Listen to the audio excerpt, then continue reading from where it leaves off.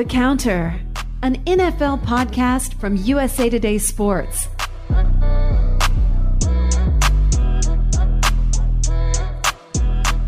Charles, you did a real smart thing. You posted some power rankings on the Twitter, and you restricted who could respond to them. And I want to let you know that over at the For the Win Twitter, they tweeted our official brand account tweeted it out, and so some people got you, man. They got you. Well, that's okay because it didn't happen on my feed. So. You don't feel it? You don't? No, I don't feel. I'm not going to go look at what mean things people have said about my power rankings, which I fully admit I spent way too much time on. I think I siphoned up a couple hours of our group chat yesterday, bouncing ideas off of people, running advanced numbers, ranking teams, watching films. I literally spent this entire day on power rankings. So, I'm not going to go over there and look at the mean things that people are saying about me because, quite frankly, it might hurt my feelings about all the work that I put in. It's mostly, I don't even know how to describe these emojis, but it's mostly small yellow faces who are laughing and crying at the same time. So I don't know what that means, but I'm just going to assume that they loved it. They had a good time. They enjoyed it. Yeah, but if you go with my Twitter page at FOUR VERTS, that's where the real discussion is. That's where the real discussion is. That's where you're not getting any fluff, no nonsense over here. It's the year 2021. You can't just let online conversation run roughshod, right? You have to cultivate it. You have to amplify the right voices. You have to make sure that you're really elevating the people who are taking time to be thoughtful, and that's what's happening over on your Twitter. So. Yes, and by taking time to be thoughtful, I mean, just agreeing with me and saying that this is good and it's factual stuff. I even got some angry Cardinals fans because I put the Rams over the Cardinals number one, and somebody said, actually, the Cardinals beat the Rams in LA. They beat them down. I said, I disagree. And then he said, you're right. The Rams won 20-37. And thank you. I'm right. I know they did win 20-37. The first team in NFL history to win by losing a game. We will talk about the power rankings. We're going to go through Charles's FOUR VERTS column that he does each week. And we will also, I guess maybe we'll talk a little bit about Aaron Rodgers. I'm not sure there's a whole lot left to say about that, but we'll touch on it and go through some. Week 9 was totally insane. Totally. I mean, just I feel like tossing it out. I'm sure there's a lot to talk about, and we'll dig into it. But as far as really looking at what any of this means, it was just a very bizarre NFL week. Just a lot of weird shit happened. But we will get into that as we go here. Where week 9 now represents the midpoint of the season, and it's interesting, right? This is an interesting NFL season, I'd say. We'll get into why when we talk about the power rankings, but this is fun, I think. Yeah, the last couple of weeks maybe have been a little lackluster at times, but I don't think that it's ever stopped giving us things to talk about, particularly with the interesting teams. I mean, you look at the AFC North and the AFC West, those are just complete bloodbaths right now. The Bengals have fallen to last place because they lost to the Browns last week, and they've lost to the Steelers. The Ravens sit in first place. You have the Chiefs within striking distance of first place in the AFC West because literally all the teams in the AFC West that were in striking distance, they all have 5 wins. Some have 3 losses because, bye weeks and things of that nature. But it's been a fun season. It's been a really competitive season. And I think over the next couple of weeks, as we get closer to, the playoffs time, we're going to get a lot of great games because the stakes get higher each week. And so many of these teams are just packed in together. Yeah, no, it's shaping up to be a fun rest of the season. Just a lot to look at. And, it feels a little bit, obviously there's an extra game, which adds intrigue, more games than we've ever seen. And this will be the second year of having 14 teams make the playoffs, which just spices up those final games there. makes it, and there's only 2 teams that are going to get the bye, and that is a huge deal, and so we'll be tracking all that as we go forward here. It's starting, it still feels pretty open, though. It still feels like we're sorting out who's going to end up where. So let's jump to your power rankings, and you guys can find this at For the Win, ftw.usatoday.com. Headline predictably is NFL Power Rankings. Rams, Cardinals lead tight NFC West battle, and those are the first 2 teams. But as your Twitter pal pointed out, you do have the Rams up top, and the Rams are also coming off a loss to the Titans. What was your thinking here? I just think that the way that the Rams kind of play football and how they've played football is like really sustainable and conducive to winning in the tough spots, like in the postseason against tougher teams. I know that they lost that game that they won against the Cardinals 37-20 or whatever. Right. But I just think when you look at this team, it's interesting because like when I watch players, I tend to like guys like, Kyler Murray and Lamar Jackson who can just make plays out of structure and when stuff breaks down. But I think when you get through the playoffs and start getting into, those teams that are really well polished and do good stuff, I think, the stuff that you do in structure within the timing and rhythm of your offense is just a little bit easier to execute because, that stuff that you've practiced, the stuff that you drill every day, you're not really drilling like some of these broken plays that, maybe some of the more exciting teams make in the league. And, I just think when you look at that Titans game, when I was looking at the Titans game and trying to realize like how much it would affect my ranking of the Rams, I just kind of asked myself like how much of this is like replicable moving forward. And to me, like a lot of that, I know Titans fans might not like to hear it, but like a lot of it was just kind of fluky to me where, you get the interception at the goal line that gets you down to the 1-yard line. And I don't care if you have Lawrence Taylor playing next to Aaron Donald and Jalen Ramsey. Like, if you give an NFL offense 4 tries to get 1 yard, they're probably going to get it. Then you have the pick 6, and these are plays that are kind of like uncharacteristic of what they've done all season. And then when you look at outside of that, like they gave up 30 points, I think, to the Titans, and 2 of those were like stuff that is just random and really difficult to avoid. They gave up 28 points, so 2 touchdowns. So outside of that, like the defense had a pretty solid game. Ryan Tannehill was limited to only 5.3 yards per attempt. They limited the Titans to 2.7 yards per rush. To me, this is still the best team in the NFL, and they had a bad game against the Titans, but that doesn't have to mean, they're going to be doomed for the rest of the season. Yeah.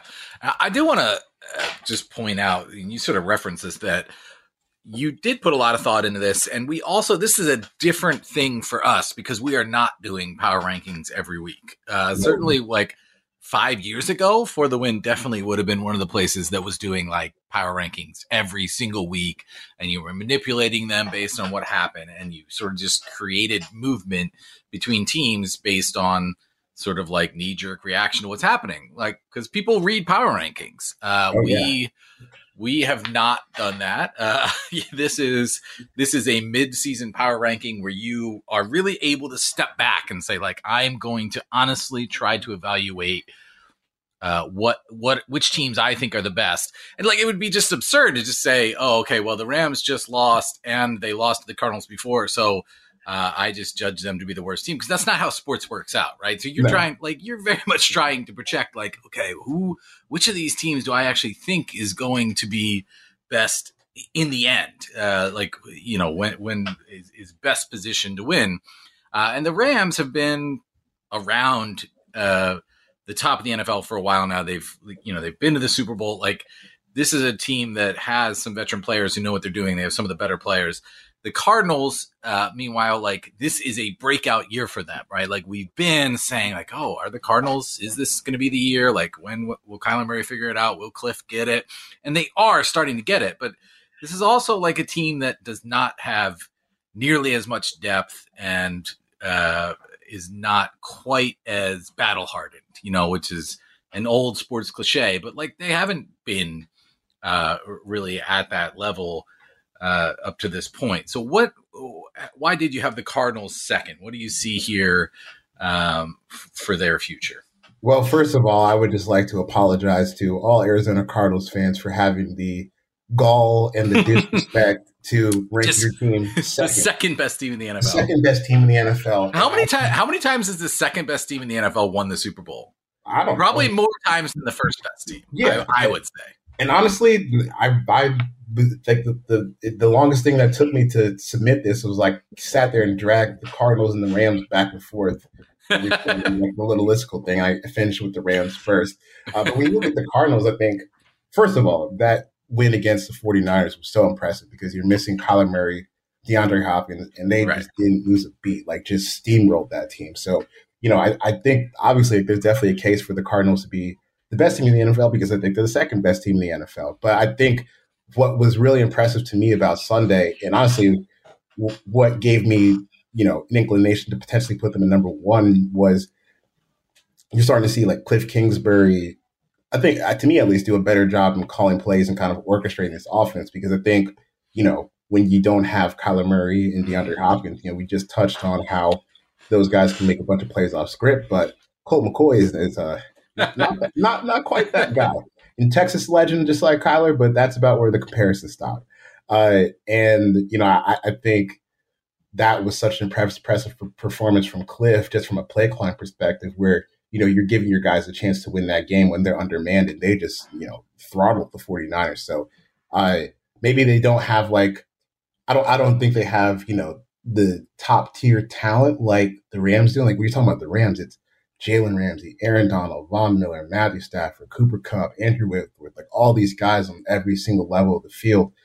To me, the roster isn't quite that good, but it's still one of the elite rosters in the league, and I think that Sunday against the 49ers really showed that. Number 3, you got the Tampa Bay Buccaneers. Again, like this is the same team that won the Super Bowl last year, basically. Boring. And yeah, the Buccaneers are good and boring. Good offense, good defense, good coaching.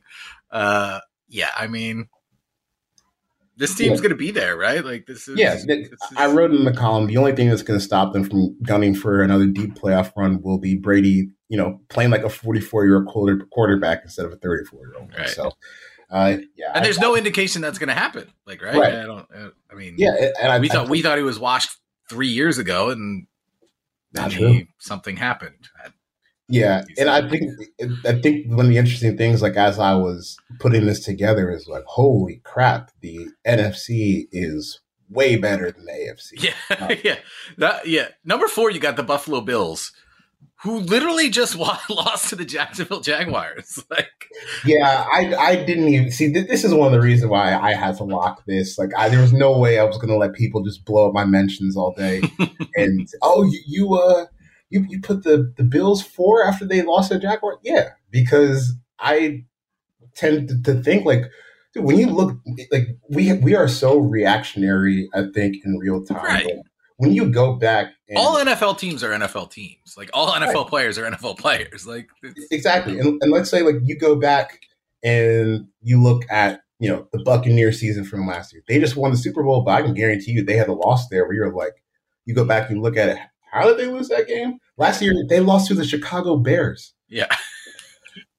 They lost to Trubisky. So, I am not pressed, really, that they lost this game. If I was a Bills fan, I'd definitely be upset because we just lost to the freaking Jaguars. But I think when you take a step back and look at this, one, the defense is still playing at like a crazy elite level, just in terms of stopping the run, stopping the pass, getting turnovers. I mean, they really do it all. Leslie Frazier has done an incredible job. They've stacked that defense with like a legitimate 2-deep defensive line where they can go like 8 guys and you're still getting productive plays out of all those guys. And then, that's huge in the playoffs. I mean, that's huge. Because like even when you go back and look at those Legion of Boom defenses, like, yeah, it's obviously great having Cam Chancellor, Earl Thomas, Richard Sherman in the same secondary. But when you go up front, you got like Red Bryant, Michael Bennett, Cliff Averill, Cassius Marsh, like all these guys that can like do a lot of things. And, you're getting 8 deep on the defensive line and you're still playing pretty well. So I think that really matters. And obviously the secondary is playing well too. But the flip side on that is, well, how did you only score 6 points against the Jaguars? I mean, that's something to be concerned about if you're the Bills. Like the rushing game is almost like entirely comprised of like their productive plays are really mostly comprised of like Josh Allen scrambles, which is not a great way to exist in the NFL. I mean, it can work when your quarterback is like a 6'5", 250-pound freak of nature and can throw the ball over the moon. Like that stuff can get you far, but it's definitely alarming that they had that performance against the Jaguars. But, again, like I don't believe that one hiccup against a bad team is a death sentence. And I still firmly believe that the Bills are strong Super Bowl contenders. Number 5, you got the Dallas Cowboys, another team coming off a bad loss. It's kind of like a broken record here. Right. It's a loss to the Broncos who, got traded Von Miller, sort of seemed to be, giving up on the season. But this is football. The Cowboys, obviously just a hugely talented offense. Prescott has been in and out a little bit with injuries. Like if he comes all the way back, this is most certainly one of the most formidable offenses that is going to be in the NFL. How'd you come up with this team at 5 here? I looked at that Cowboys game on Sunday against the Broncos, and Dak just needs to play better, and he will, because we've seen him play a lot better in the past and this season. And just when you look at what they've done this year, no one's really been able to stop this offense until that Broncos game, and then you had the weird game with the Vikings where Cooper Rush was starting quarterback. But I mean, they scored 41 points against the Eagles, 36 points against the Panthers, 44 points against the Giants, 35 points against the Patriots, before 20 points against the Vikings and the 16 points against the Broncos. So those are kind of outlier performances based on everything else they've done this season. And then when you look at what they get coming up, you get the Falcons next week, the Chiefs after that. So this should be 2 bounce back weeks for the Cowboys offense, who, they haven't gotten less talented. They just had a hiccup. Cleveland Browns are next on your list, 6th. This was, I feel like I lost a couple people here. This might have been a little high, but I just am still infatuated with that offense. Like the whole organization of the offense is so good. I don't really have a take on why this Baker Mayfield Odell Beckham thing didn't work out. Maybe they're just not suited for each other, which is kind of a shame because you think like a receiver like Odell could really put this team over the top. But I like to look at point differential, and I think when you look at where the Browns are, they're 5-4, but they have a plus 28 point differential, and I think that they've shown that they can score on anyone when it's all clicking. They just have little spurts of inconsistency where it's not looking good. But I am a believer in the offense. I still like the defense and the talent that they've assembled. And, I'm a huge believer in Kevin Stefanski. So I still like the Browns as one of the best teams in the NFL. Yeah. The Browns, they have a little COVID outbreak going on right now, including Nick Chubb, their star running back. And, that division is so close. It's so tight that, that could have a pretty big impact on this team, depending on how far it spreads and who has to miss games. But yeah, I mean, as you said in the opening, that the AFC North is like, there's just a lot going on there. Number 7, Green Bay Packers. Speaking of COVID, the Aaron Rodgers team. Here we are. Yeah. So Rodgers is hoping to play, I guess. He said he might not play on Sunday after his latest. He said he there's a small chance he might not play, but he's probably going to play on Sunday. After his another great performance by Aaron on the Pat McAfee show today. Today he was wearing a Star Wars Rise of Skywalker sweatshirt, which is objectively the worst Star Wars movie. So just continuing on his strong comments from last week. But no, I mean, I don't really have much to say about the Packers. Like, if they had Aaron Rodgers in that game, they probably win. They pretty much shut down the Chiefs' offense. Then Jordan Love, like, he just looked like a rookie, which he basically is. So I don't really have much to say on that. But Aaron, dude, can just get the shot or be quiet, please, because I don't understand like why he's leaking to People magazine that he was very upset. unsatisfied with how people responded to his coronavirus comments. Dude, you called everyone a woke mob and said that Joe Rogan knew more than like epidemiologists. So Right. I don't know why you thought people would be happy with your asinine comments on that. But hey, moving forward, he's back. And I think that, once he gets back in the lineup, the Packers are the clear-cut best team in the NFC North and should easily win that division. Yeah. Yeah, I mean, Rodgers, he sort of apologized today. He also said he stood by what he said. He said he's an athlete, not an activist. He's going to keep these conversations between him and his doctors. Like, I mean, who are these doctors? Like that? I mean, if you're self-selecting doctors who are not following science, then I don't like this guy. I go back to when Aaron Rodgers was not drafted and he was just sort of aggrieved. And like, I'm not sure that he ever shook that off. He thought he might be drafted by the 49ers and they didn't pick him. And he like immediately was saying they'll regret it. And like, I don't know. I mean, he just sort of seems like he just wants to look for things to be angry about. Maybe that's just part of his personality. It's what drives him a little bit. He spent the entire offseason being angry at the Packers. And, now he's got this going on. But he's still a really good football player. And as you said, the path is sort of clear for this team.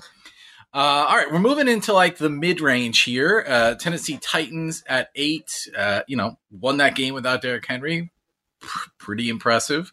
Other times this season have looked totally terrible. So, yeah, they're such a weird team. And, I don't want to rag on them too much because I do think that this is a pretty good football team. But, I mean, last week you got the interception on the goal line against the Rams. Literally the week before that, you got the interception on the goal line against the Colts.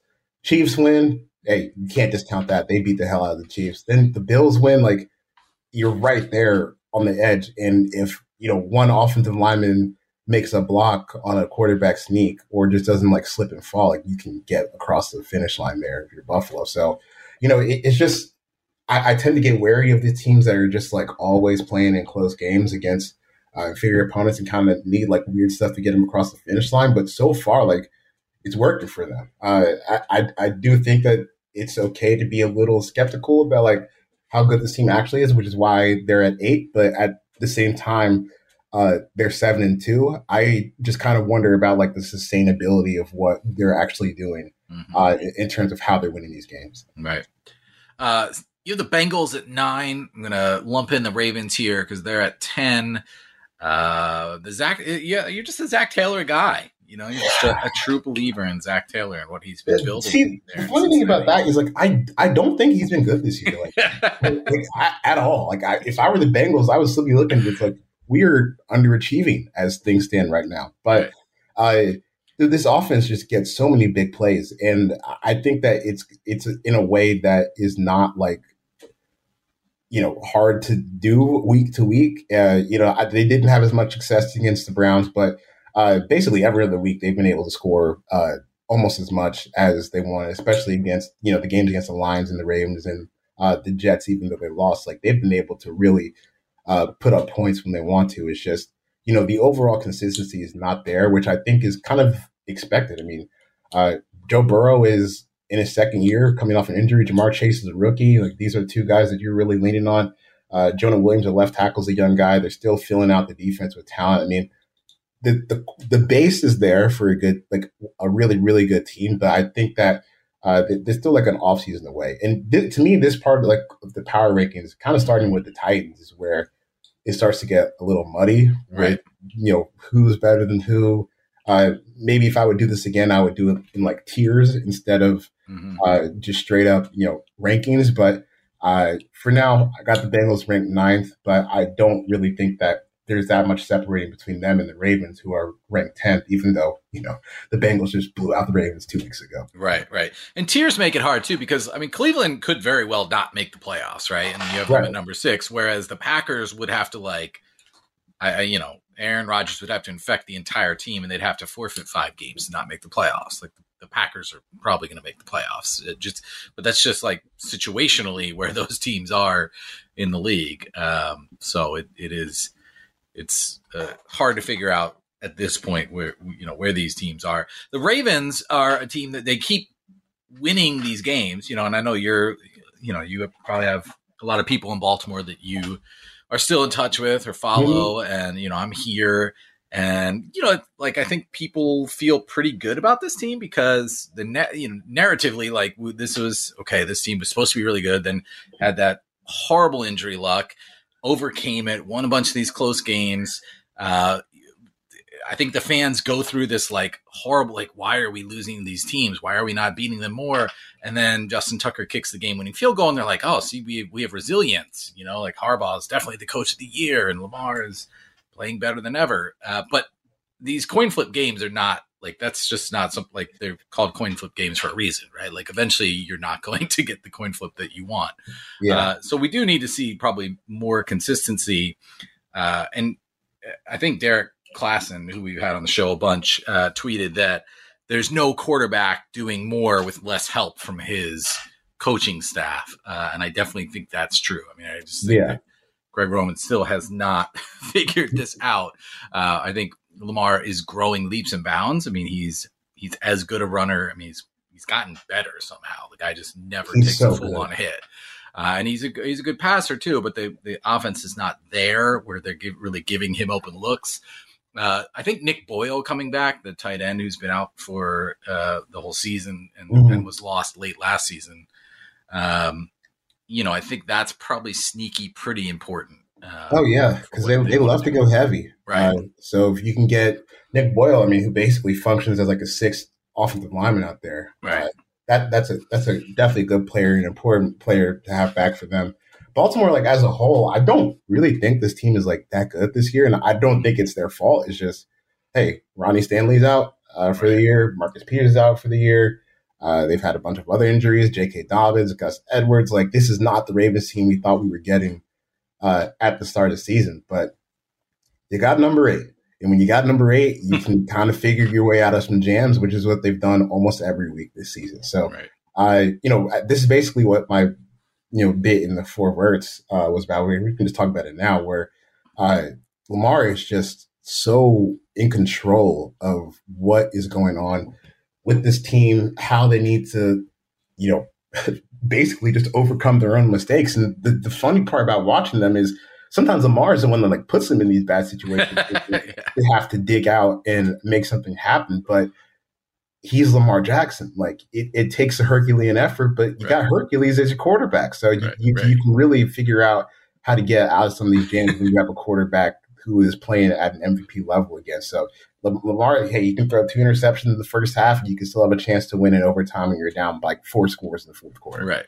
Yeah, that you called him Hercules in the 4 verts. And I have an 8-year-old son who went through a stage of wondering about Greek mythology. And so I read him some of that stuff. And that's often what happens, right? The hero does something dumb, but then has to overcome it. And that's the actual story. And you're right. Lamar does and the Ravens, they put themselves in some holes, and I am skeptical how long they're going to be able to do this, because I think over the course of a full season or maybe 2 seasons, you start to see that stuff even out where you lose the close games. But hey, it's amazing to watch now, and I highly suspect they won't need too much to get past the Dolphins on Thursday night. The New England Patriots come in at 11. It looks like a Bill Belichick team, which we haven't been able to say for a while, but just suffocating defense. I've been watching the preview, the first couple episodes of this Tom Brady docuseries that's coming out, and it focuses on those teams that when Brady was coming up, and that was it then, right? They paid Bledsoe a bunch of money and they thought Bledsoe was going to be the quarterback, but really it was this is a defensive team run by a defensive mastermind that is going to grind out games. And when Brady came in, didn't matter. Okay, he's Tom Brady, whoever this guy is, as long as he doesn't turn it over. I mean, it was basically like we talked about Denver this season, if the defense if the quarterback just doesn't lose football games, then they're going to be fine. And the Patriots seem to be working their way back there, and they have Mac Jones, who's doing an okay job of not being a liability. He's been better than I thought people, I'll say myself. Better than I thought that he was going to be. I still am highly skeptical of what the ceiling is, but at the baseline level, he showed that he can put together, stretches of efficient play while the defense does a lot of the hefty lifting. So I am just happy as a fan of the game to have Belichick back with like really dope defensive players. I think that obviously the secondary is good. J.C. Jackson just tormented Sam Darnold on Sunday, but as we expected. But the front is pretty good too. Christian Barmore has really figured it out. Second round rookie, and obviously having Dante Hightower back in lineup is huge. So that's been a really fun defense to watch. All right, now we're getting into 12 here. We'll buzz through these a little bit more quickly. Los Angeles Chargers. Another team that you see as probably a year away. This is Brandon Staley's first year. It's Justin Herbert's second year in the league. Staley's first year as a head coach. Kind of going up and down. Had some trouble with the Eagles. There's this team that's learning and finding its way. Yeah, this is a team that's obviously good. Like they have the base to be a good team. But like you said, they're a year away. And it's really no fault of anyone who's there right now. They just kind of need another year to get that thing together and see, what Brandon Staley's vision, especially for the defense, looks like, because that run defense is putrid. They're horrible. And I think that's really going to, if they do end up making the playoffs, that's really going to be a tough spot for them because the thing with running the ball is over, a 17 game sample now that we have, it's better to, pass offense is more important than run offense. But when you get into these 1 game samples where it's a major Achilles heel, like you can get destroyed in some games. Next up at 13, you got the New Orleans Saints. You see this as a team that just has great line play, both offensive and defensive line, sort of doing enough to make up for, they've obviously had the quarterback issue now with Jameis Winston out. Michael Thomas hasn't been around a lot. They've had to go through some things, but they've held it steady, and line play is the key there for you. Yeah, I think when the Saints, now that they're down to Travis Siemian and Taysom Hill at quarterback, like it's just going to be like some real old school football, I think, where the offensive line is really good. The defense as a whole is really good, even though, hey, Matt Ryan just shredded them. Hey, whatever. But this is a team that's just going to be like, when you talk about, oh, yeah, you got to stick to the fundamentals. Like that's what the Saints have got to do. Defensive line, offensive line, great. Defense as a whole is pretty good. Obviously, having Alvin Kamara helps, but it's just going to be interesting to see how they adjust. But I do want to shout out the Saints run defense because they whooped the Falcons, but on the ground on Sunday. The Falcons ran 25 times for 34 yards, 1.4 yards per carry. So you are just running to a brick wall every single play. Right. And honestly, that's been how it's been running against the Saints all season. I'm pretty sure they have probably by far the number 1 run defense in the league. So, hey, if you can play defense and maybe protect the quarterback a little bit, you got a chance. And with Sean Payton, maybe they can sneak into the playoffs by the end of the season. Yeah. Seattle Seahawks 14, going to get Mr. Unlimited back. Yeah. I guess he will. Russell Wilson has tweeted that he's back, and that should certainly help. What's that? So before the pod's over, we might have an answer on if they claim Odell, but as of now, Russell Wilson's back. Shout out to Gino for kind of keeping it afloat, even if they only won 1 game while he was out, and now you have a chance to get back to the NFC West race. Or not NFC West race, I should say, the wild card race, because I don't think they're catching the Rams or the Cardinals at this point. No. 15, Minnesota Vikings.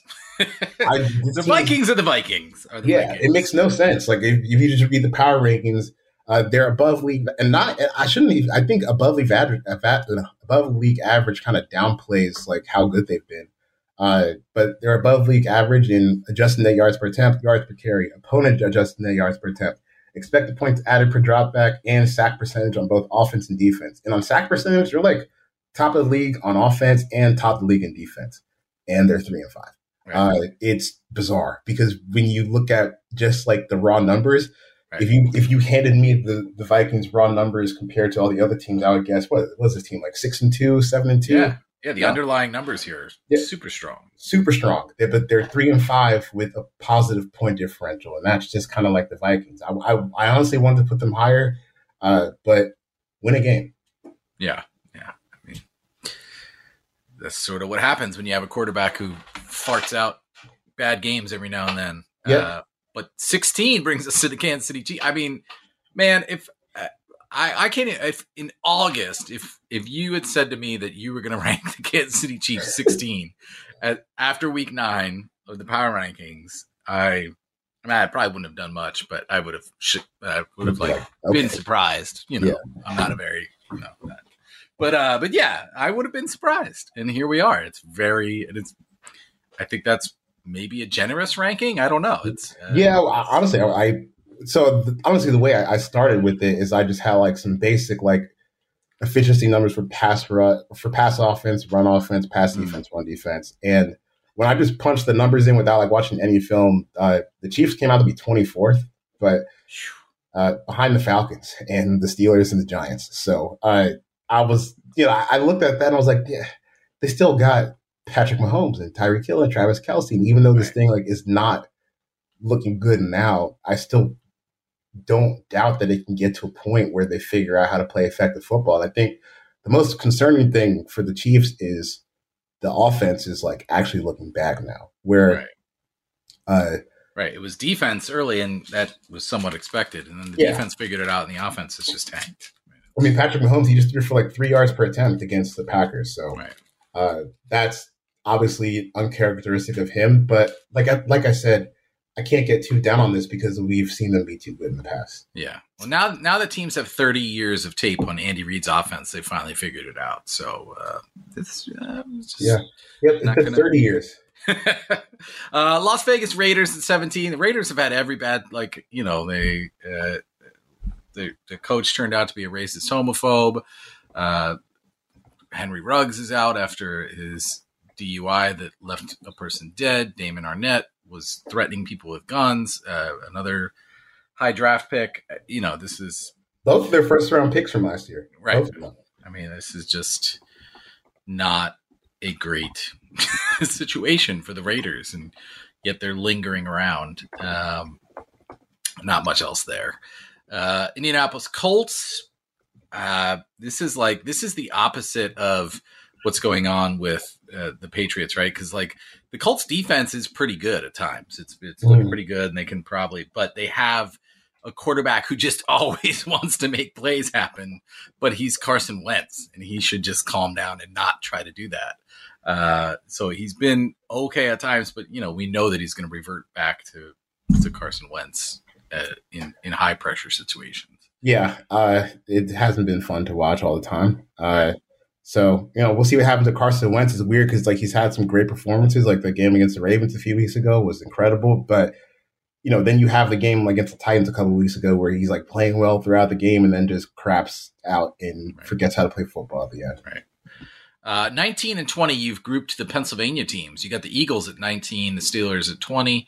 Probably a better season than expected for the Eagles. Yeah, I thought they were going to be the worst team in the league. So. Yeah. Still unclear what they have with Hurts. He's looked, I thought he looked pretty good against the Chargers at times.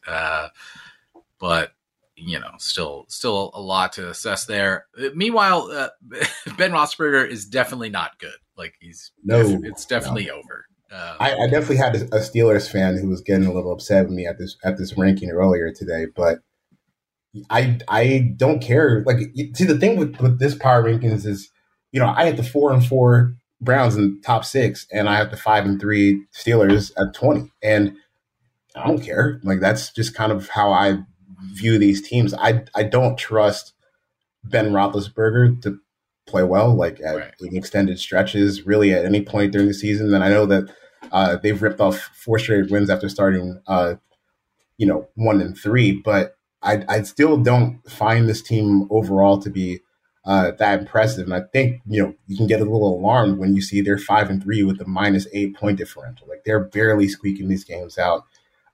They lost to the Bengals. They lost to the Packers, lost to the Raiders. They barely beat the Geno Smith Seahawks in one of the worst football games of the season. I mean, I will give them props for like kind of holding strong against Justin Fields' breakout party last night. But overall, I just because this team is 5-3 doesn't mean I think they have like a bright future as far as the season goes. Yeah, I mean, but they get the Lions next week, so. Right. Mike Tomlin's a great coach, and he elevates teams, but there's only so much he can do. Right. It's just not there. So we're solidly into the realm of teams that are going to need to do a lot this offseason to figure things out, which brings us to 21, the Denver Broncos. Defense good. Like they just pounded the Cowboys, who would you have them at number 5? But Teddy Bridgewater is Teddy Bridgewater. He's just like, and they're not like the quarterback play is just not there to elevate the offense on a regular basis. Yeah. And it's like Teddy's fine. He's a great guy, but whatever. I just don't think that they have enough on offense consistently to get this done, which is a shame because, this is interesting for me. Like when I was putting these teams together, because this is where I kind of wanted to go back to tiers, but I ended up doing a 32-piece listicle, which is fine too. Because I think you can make a case that like the Broncos are they really that far away from like the Vikings, but no, in this scenario they're ranked 6 spots below. But I still think that this is a team that can give you headaches clearly, like they did to the Cowboys on Sunday. But overall, just need to see more on offense before you can get like real excited about it. Yeah. 49ers, man, there was actual talk about Kyle Shanahan's job security on twitter.com this past weekend, and probably deservedly so. It has not played out the way that fans thought it would for this team this year. Probably a little unfair to really make that judgment until they've gotten Trey Lance acclimated into the offense. I guess you could claim that, the fact that he hasn't done it more quickly is a slight on his record, but it's just not, it's not working this season. No, they just kind of got to regroup. I don't think that means firing Kyle Shanahan, like a bunch of 49ers fans have tweeted over the weekend, but they got to figure something out. I think we talked about this a couple of weeks ago. Don't really see the point of this Jimmy Garoppolo thing. Right. This season is effectively dead to me.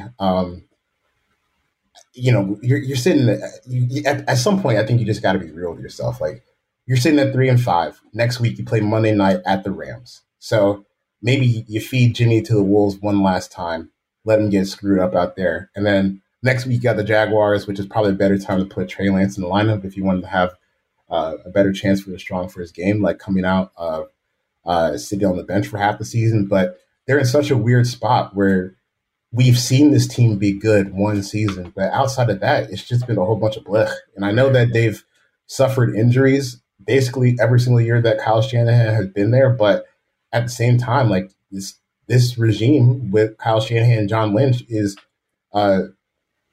they are 32-39 with like 13 of those wins coming in one season. So right. It hasn't been what they've expected it to be. And I think at some point, like something needs to change. I don't know if it's Jimmy G.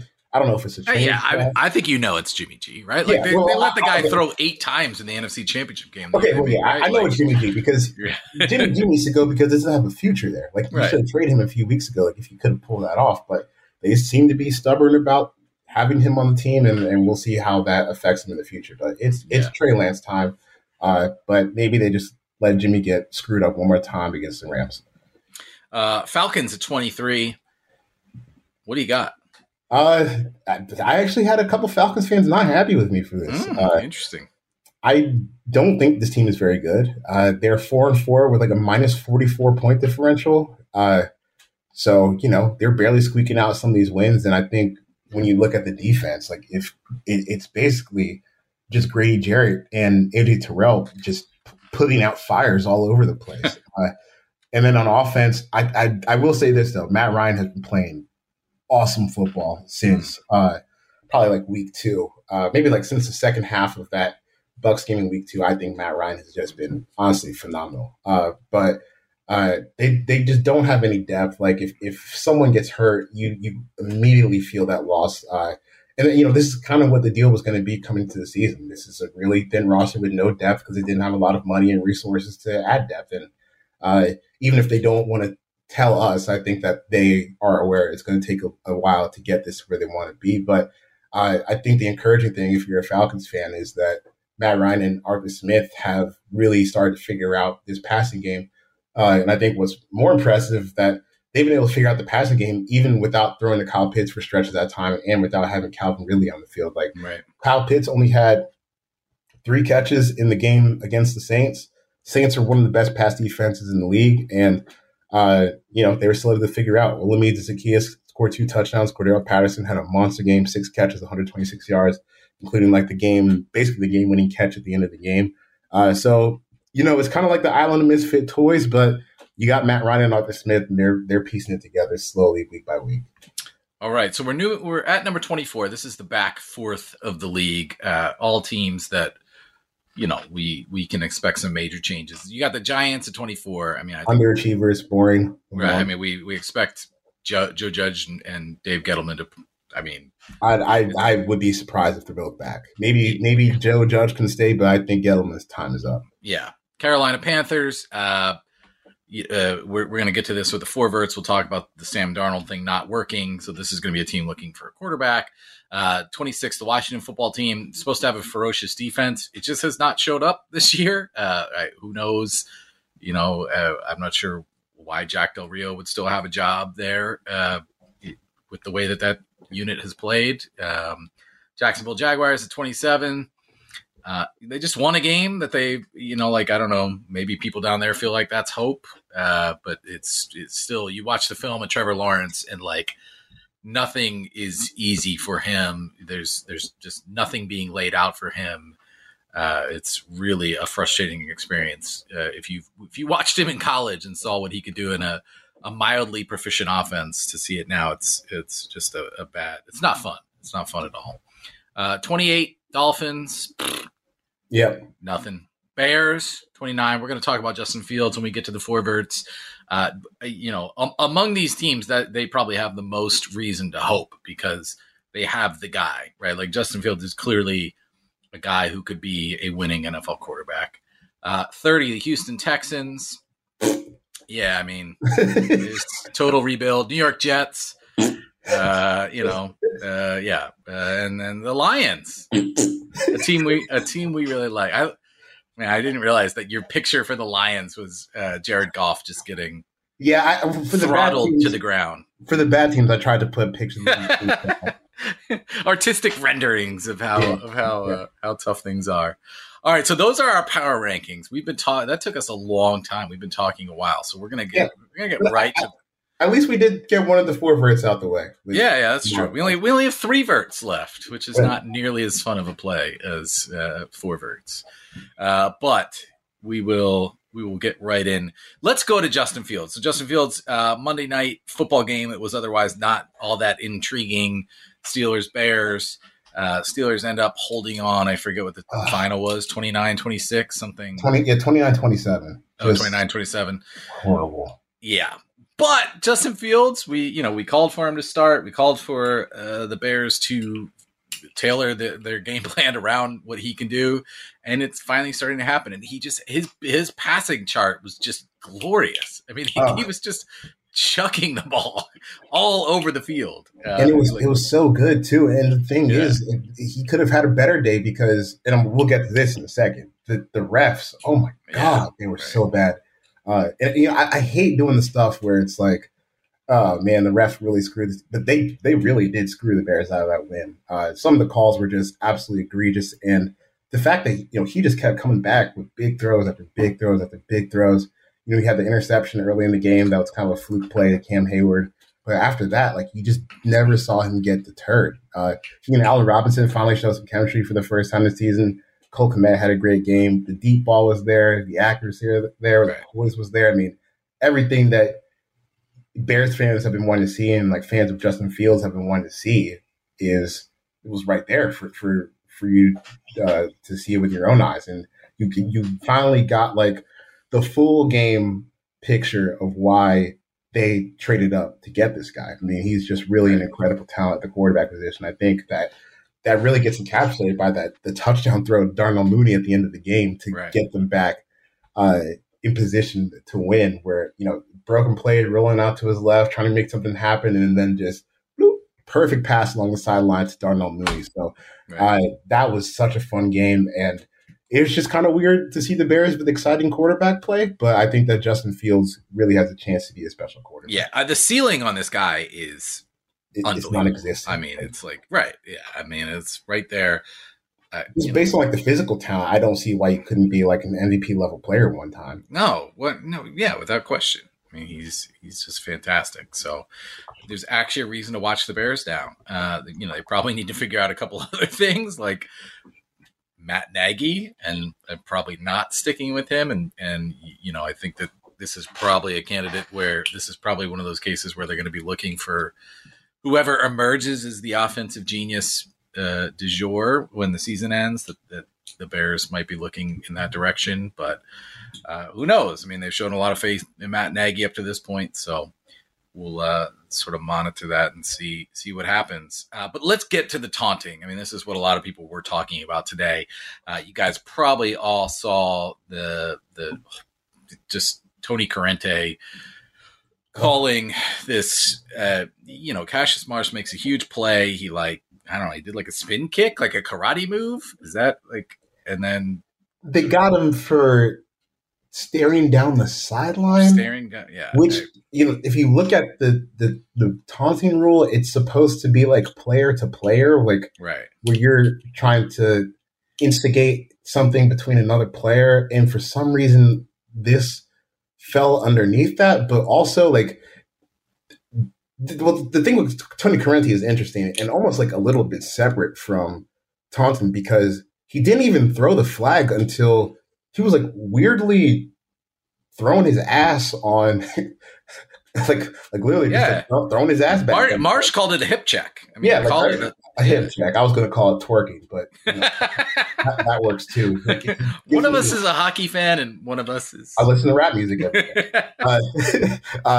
But the thing with the Tony Corrente play was, if you watch it, I mean, there's been a million different angles of now. As Marsh is running away back to the Bears sideline, he is trying to get out of the way of the ref. When you're running past someone, you just swivel your hips a little bit and try to get out of the way. And Corrente purposefully bumps into him with his hand on the flag, and as soon as he hits him, then he throws it for 15 yards. And honestly, taunted Marsh back. It was real weird. And then, but then the weird part to me on that one was, instead of the penalty being, contact with a ref disqualification, they just said it was taunting. But if it was taunting, why wouldn't you throw the flag before that? Because usually it's a pretty immediate thing where they see a guy, do a monstrous act, spin a ball on the ground, and you throw a flag. And to me, that was just kind of a situation that's legitimately worthy of investigation. I don't want to get too galaxy brain on this, but I thought that Will Brinson made a really good point last night, or at least a point that I think is worth exploring, where he was saying, the NFL, they signed all these deals with these gambling companies, and then they gave the referees the ability to just change the game whenever they feel like it. And if you go back and look at Tony Corrente's comments from last night, he literally said, I felt X, Y, and Z. That should never happen. You need more clear instructions on what taunting is if you're going to keep doing this. But I think the best thing to do is just to get out of the game entirely. And honestly, I find the need to enforce the rule in this manner insulting, because you keep hearing when the coaches are asked about it, because you Mike Tomlin was asked about it. Yeah, because you can't get an owner on a mic. And and honestly, look, if you pay me, $5 million a year to say the taunting penalty is good, I'm going to say that the taunting penalty is good. The Dave Chappelle skit where he's I represented Coke and Pepsi. I'll say whatever. So I really don't care what coaches have to say, because someone's signing their checks, and those people are usually the ones that are in charge of these things getting done. But I find it insulting because, you say you want to clean up the game, and you don't like that stuff. But how many times do we see like all out brawl in the past? Like how many times have we seen all out brawls like in the middle of a game because someone celebrated too hard? It's like a very rare occurrence. Like if you've covered football, you're more likely to see that at a training camp practice. Right. And also this idea, I think Tomlin was the one who said, and other people said it like, well, we're role models and we know that what we do trickles down and the young players emulate our, like none of that. That doesn't, like I coach little kids. Like they don't know. I mean, they're like 8, 9, 10, 11, even high school players. Like they got their own lives going on. They're not like, oh, I saw Cassius Marsh taunt, so I'm going to taunt. Like, come on now. That's not, and it's all like none of that is what's actually happening, right? This is just purely owners wanting to control players and make it, their buddies and certain people who may sponsor the team or whatever think that there's something wrong with it, and particularly when certain players do it, that there's something untoward and ungentlemanly and unsportsmanlike about it, to do that when like the rest of society has long past moved on. And we want to, like you, and I think you tweeted it or you wrote it and you're like, we want to see people having fun. Like it's football. Do you know how hard it is to make a play like that in football? Like, an NFL player gets to sack somebody, most of them maybe 10, 15 times in their entire career. Even the guys who are the best at it get 100. Like, go ahead and celebrate. Like, right. And this is funny because I think I was talking about to this about not this specific thing, but I was talking about this on Labor Time Show a couple of weeks ago when we were talking about all the turnovers the Chiefs had in the team that turns the ball over the most in a season. Like, let's say. Let me just go back and look real quick last year at who turned the ball over the most in the NFL. I'm pretty sure it was like the Jaguars or something, or the Broncos. They turned the ball over 32 times. They ran 1,030 plays. These are very rare instances. And to think that a big play like that is just going to or a sack is just going to derail the entire operation, I think is legitimately insulting to these players because do you think that they're just animals that can't control themselves? And don't answer that because I don't want to know some of the owner's answers on that. But I think when you start to really break this down, it becomes,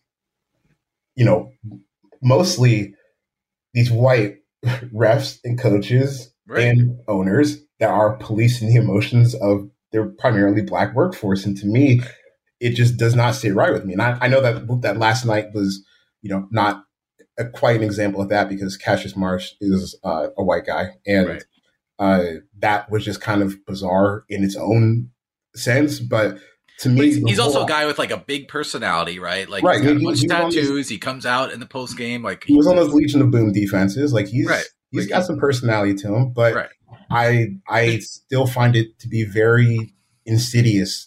There's just too much leeway, right? Like there's, nobody knows what pass interference is, but like at least there's like, two guys have to be near each other and one of them has to touch the other and not look at the ball. Like, we know sort of the general, but the taunting thing has just become so broad that and it leaves the ability for the officials, the refs, just to say, oh yeah, he said something, or well, it happened at the field level and that's what I whistled. And it's like, well, that's not good enough. That's there needs to be narrowed considerably, and it has not. Despite, we've been talking about this, not necessarily us per se, but NFL, Twitter, and media have been talking about this all season, and it's actually escalated. Generally, like when the issue was trying to protect players' brains, and people thought that was a little intrusive, and too many hits to the head were getting called. Those calls just went away. But this mysteriously has only escalated, and we're seeing more and more of it, as if the people who actually pull the strings in the league are doubling down on their sentiment, and so it's just really not fun. At all. It sucks. It's awful, and no one wants to watch referees. We're here to watch the best athletes in the world play at the highest level. Get out of here. Go away, Tony. All right. We already talked about Lamar Jackson. I don't think there's much else to say. The dude's great. Watch him if you can. He's amazing. your final forvert was the Panthers have a Sam Darnold problem. We touched on this a little bit too, but he's still Sam Darnold. Yeah, he stinks. Yeah. He's been brutal this year, and I think that part is not interesting. But I think what is interesting is what this means for them moving forward, because, man, that quarterback landscape next offseason is bleak.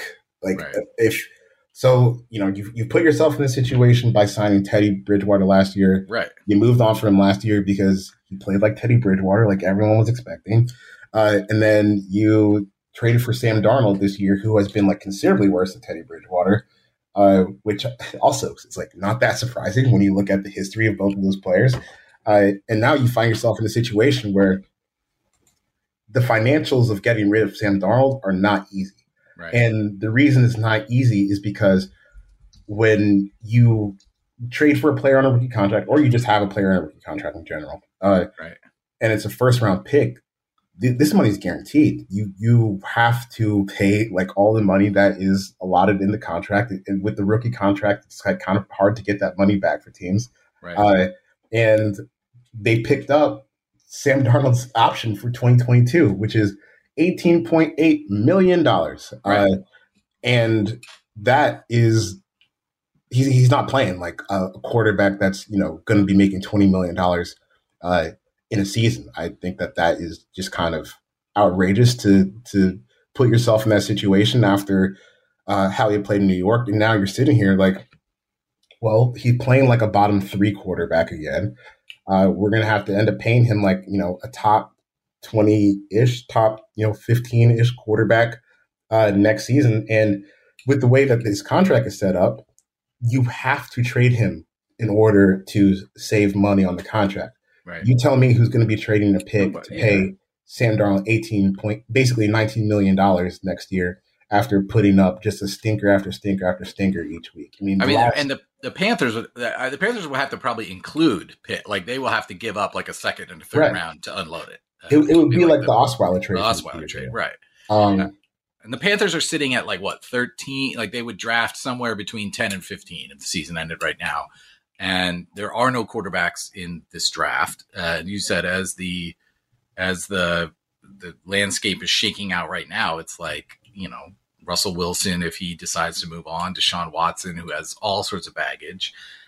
This team has just not been clear. Like you said, like they gave Teddy Bridgewater, like they didn't give him real quarterback money, but they gave him real NFL money. Like that was a chunk of your salary cap for a guy that did they ever really think he was going to be the guy? Like why do that? And why did they ever really believe that Sam Darnold could become more than what he, has shown flashes of being at times? Like that's just who he is. And then he reverts back to being, the bad Sam Darnold. Like it's evident, and there's just no plan. There's just no long-term plan for how they're actually going to fix this. They have a lot of money tied up with the running back too. Like Christian McCaffrey's probably worth it if anybody's worth it, but that's a unique situation to be in the NFL where you're paying a running back $17 million a year or whatever it was. Yeah. And I just don't know how you solve this problem because, maybe you can get in the Russell Wilson sweepstakes, but